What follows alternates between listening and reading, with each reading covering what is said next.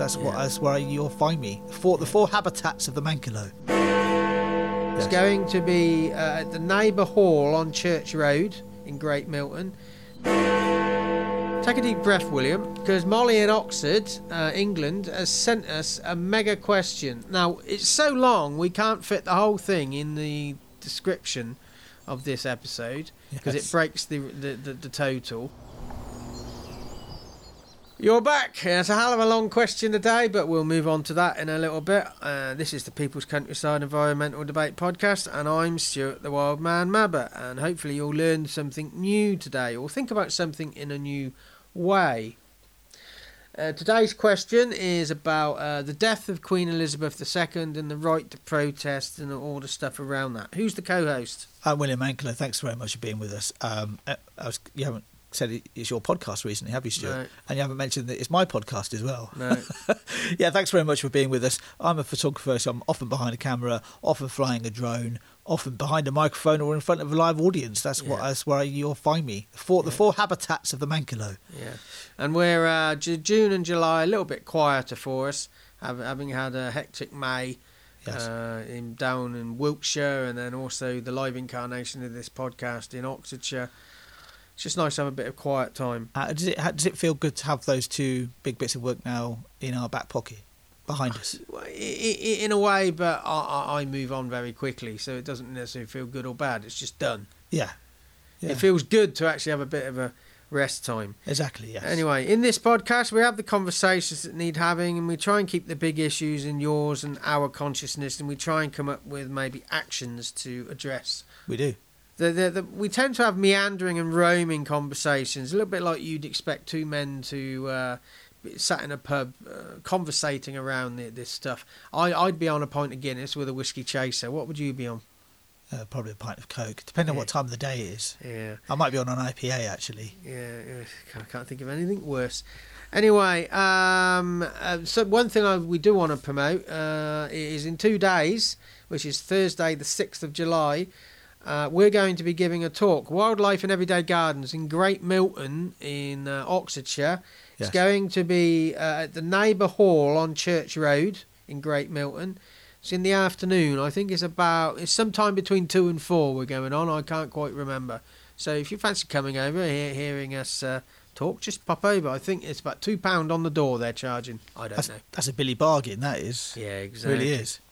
Anyway, take a deep breath, William, because Molly in Oxford, England, has sent us a mega question. Now, it's so long we can't fit the whole thing in the description of this episode because it breaks the total. So we'll have part of it down there, and then there'll be a link to a Google Drive where you can see the rest of the question. Yeah, there'll be a link to what we'll do is we'll actually have the start of the question in the description below. But what I probably might likely do is put the whole question in the document. See so how you want to do it. It just makes it easier because then you can just read the whole question. Yeah. It is a long one from Molly in Oxford. Thank you, Molly, for your question, and thanks for reducing it slightly as well. Yeah, exactly. I was just going to say that over the weekend. I was talking to Molly via my Wild Man Productions Facebook page. That's how she sent the question in, and she reduced it down, but it's still not quite enough.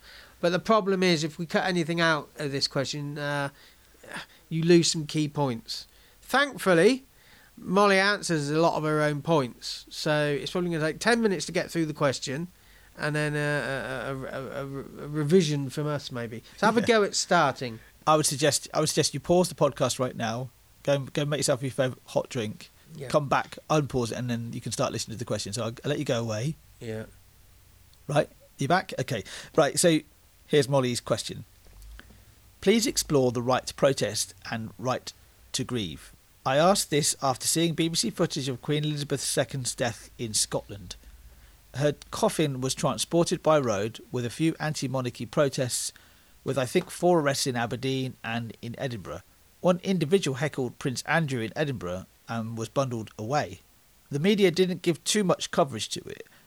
I saw other protesters in Edinburgh saying they'd been arrested, then de-arrested away from the site, claiming that they were told it wasn't the time and place to protest, and another example of the state dictating where, when and what people can't say. an attack on the right to protest. One protester claimed the protests were largely peaceful, with protesters holding up signs saying, "Not my king." They also claimed people were being arrested for just holding blank paper that could be written on and used as part of a protest. Some protesters interviewed say it was an attack on freedom of speech and just want a conversation about whether an unelected monarch still has a place in the UK. Some saw BBC footage that appeared to show a member of the grieving public trying to engage protesters, and it appeared one protester refused to look at them, instead turning sideways, reiterating the right to protest, which felt passive-aggressive and not conducive to dialogue.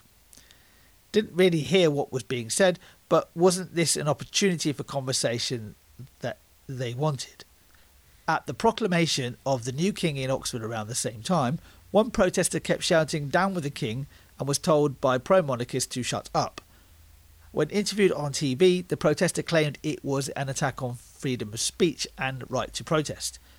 It did make me smile that one could argue that for people not to be able to tell him to shut up could be an attack on their freedom of speech too. I think we need to be careful not to interpret freedom of speech as the ability to say what you want, whenever you want, wherever you want, to whoever you want. It's not just about can we speak, it's also about should we speak. As you often say on the podcast, it's not what you do, it's how you do it.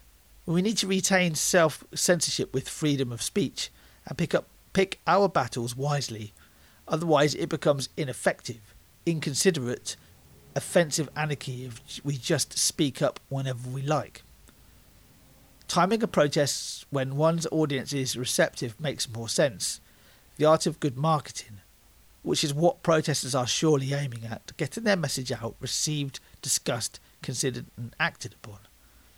Not sure raising the anti-monarchist debate and conversation during a time of mourning is great timing, even if some of the public are whipped up emotionally by the media, telling us it's a sad and sombre time when everyone feels a sense of loss. I say this without being a royalist and feel we should find another system, but I don't want to be aligned with these particular ill-timed protests. I do think the late Queen did a great job finding the middle ground in situations, and I respect her commitment and work ethic and ability to connect with people in an apolitical way that few others can. In the UK, we live in a republic, under a veil of monarchy. Maybe we can't face having another go at removing the monarchy when the first attempt went so wrong. I refer to Oliver Cuomo acting as Lord Protector, who then progressed to acting and dressing like a monarch. After he died, and the monarchy was reinstated, his body was exhumed and his head placed on a spike outside of Parliament for 4 years. Would be great to have a role for someone like the Queen that isn't in the form of an unelected monarch, that isn't eating huge amounts of public funds. As an aside, was there something more sinister going on with the policing of these anti-monarchist protests? The quick removal of protesters has been interpreted as the state dictating that we can or can't say, do and think. Is that what was going on? Or was the policing trying to mitigate the security risk of two polarised views and neither party potentially willing to explore the middle ground? I didn't see the police cracking down on all the protests, but I did see them using their judgment on a case-by-case basis as to what was appropriate and what wasn't. I'd like to end by saying it's interesting Queen Elizabeth II will go down in history all over the world as the Queen. Although I don't agree with her title, I admire her as a person and she achieved so much. Let's hope her example isn't lost in history. Well done, William, for getting through that. I think you did a couple of edits through there because there was a couple of words that I did stumble upon. Yeah. Anyway. Yeah.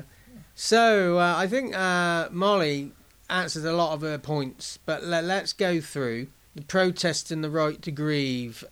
I also do think that regardless of whether the media whipped us up into sadness by all the mass coverage, I do question the timing of this, because if you protest at this point you are going to get a higher percentage of negative feedback and less time for dialogue. I just think the conversation needs to happen away from this. Particularly from somebody who is really mourning the passing and the death of somebody that they admired and was a special person in their life. I mean, if you made this more of a personal thing and it was somebody who was very close to you, not the monarch or the queen, and that there's somebody else in your family who wanted to raise a grievance about it, the period of mourning or the funeral is not the time and place to do it, is it?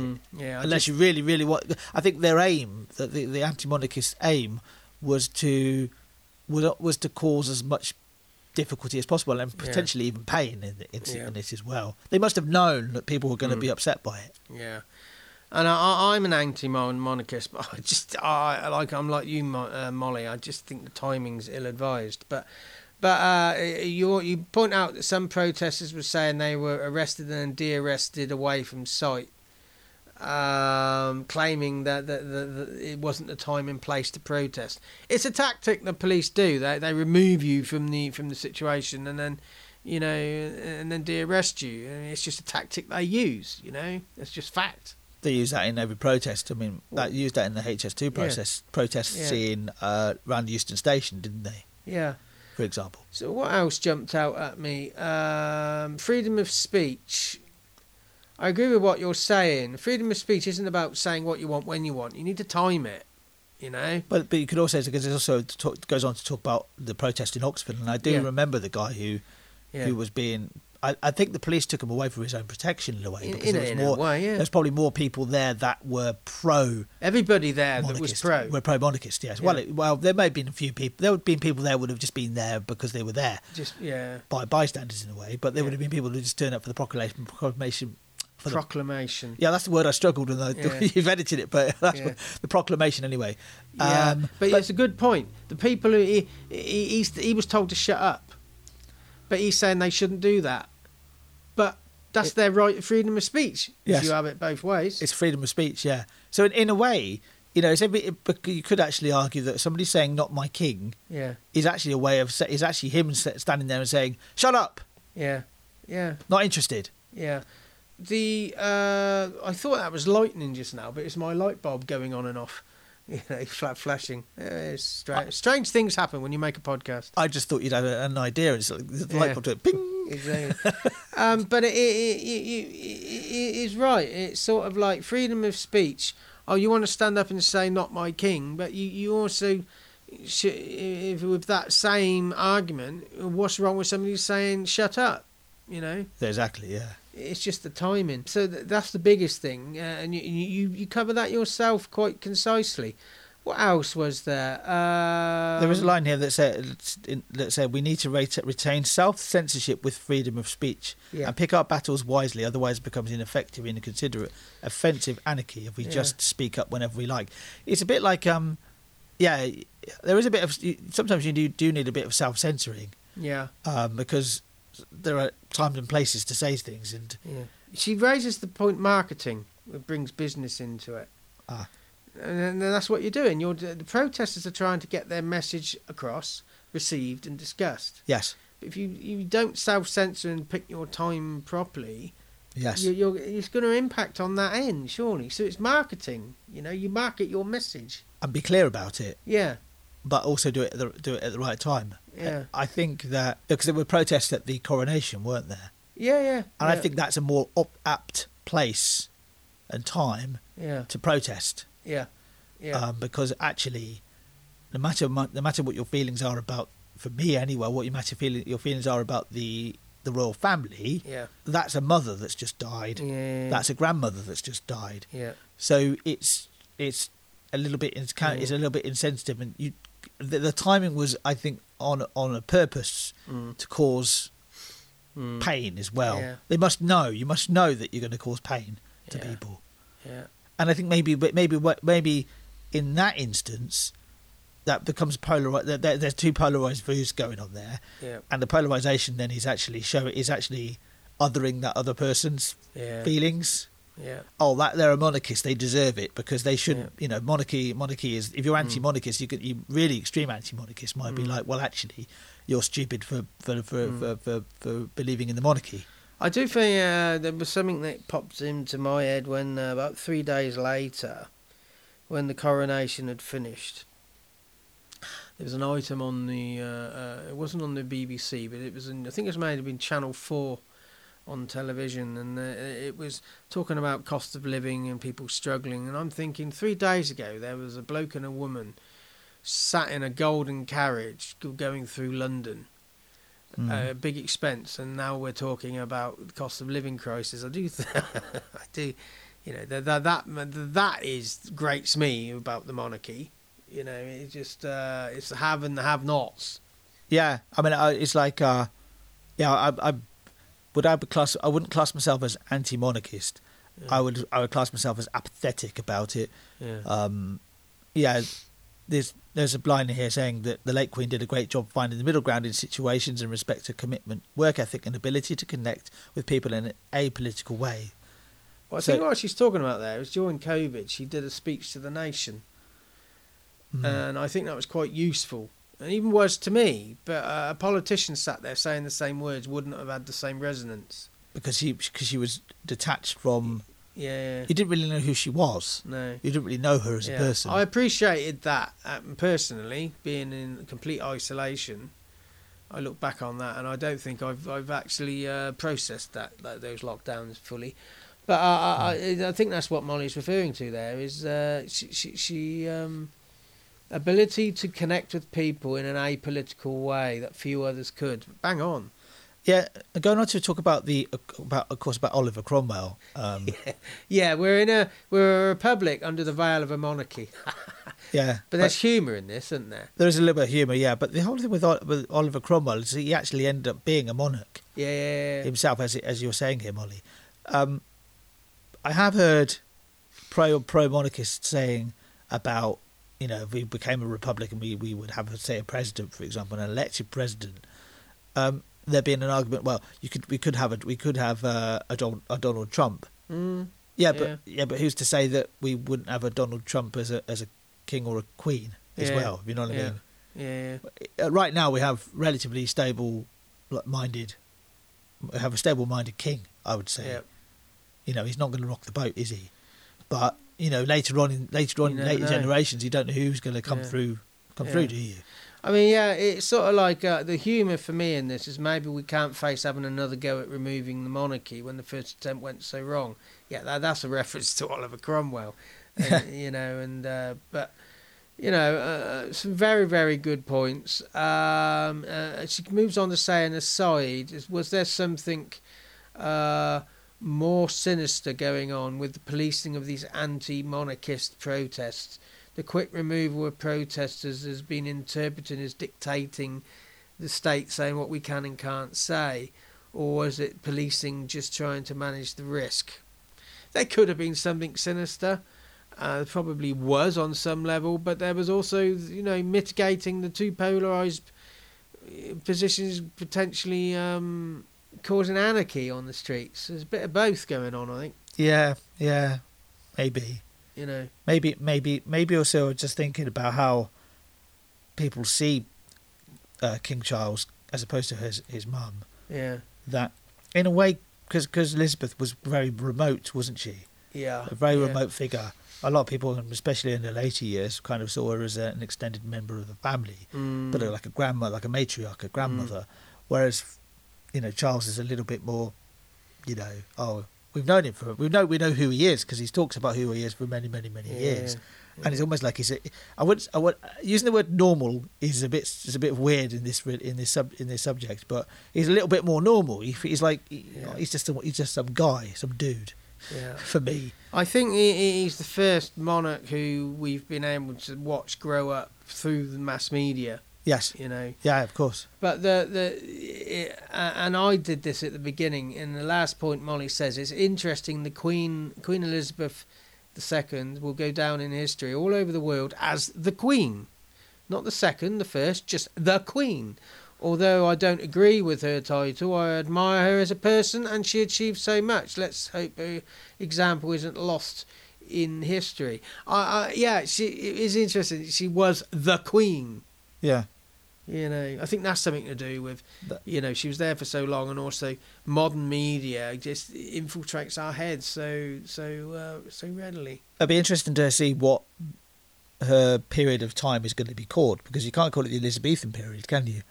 Yeah. Because the Elizabethan period was the first Elizabeth. Yeah, I think people are saying Elizabethan, but I think the title of the period will be done in a few years' time, looking back a bit more than it is now.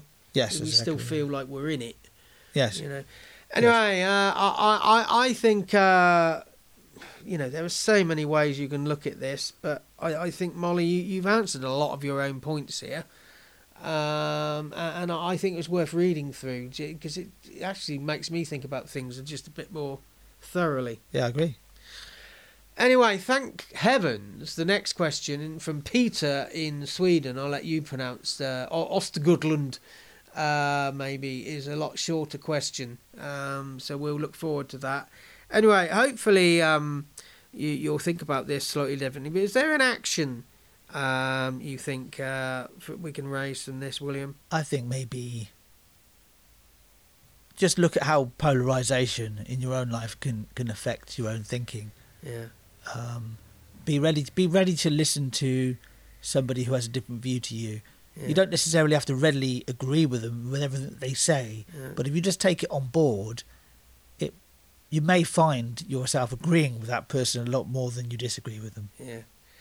And then you can find some resolution from that conversation. My action would be, don't readily have a cynical interpretation of what's in front of you, how it's being policed, or I do have this suspicion of an undercurrent of control going on, but I wouldn't. I just you know, don't draw it like a gun too quick. Oh, the police are suppressing us and all the rest of it.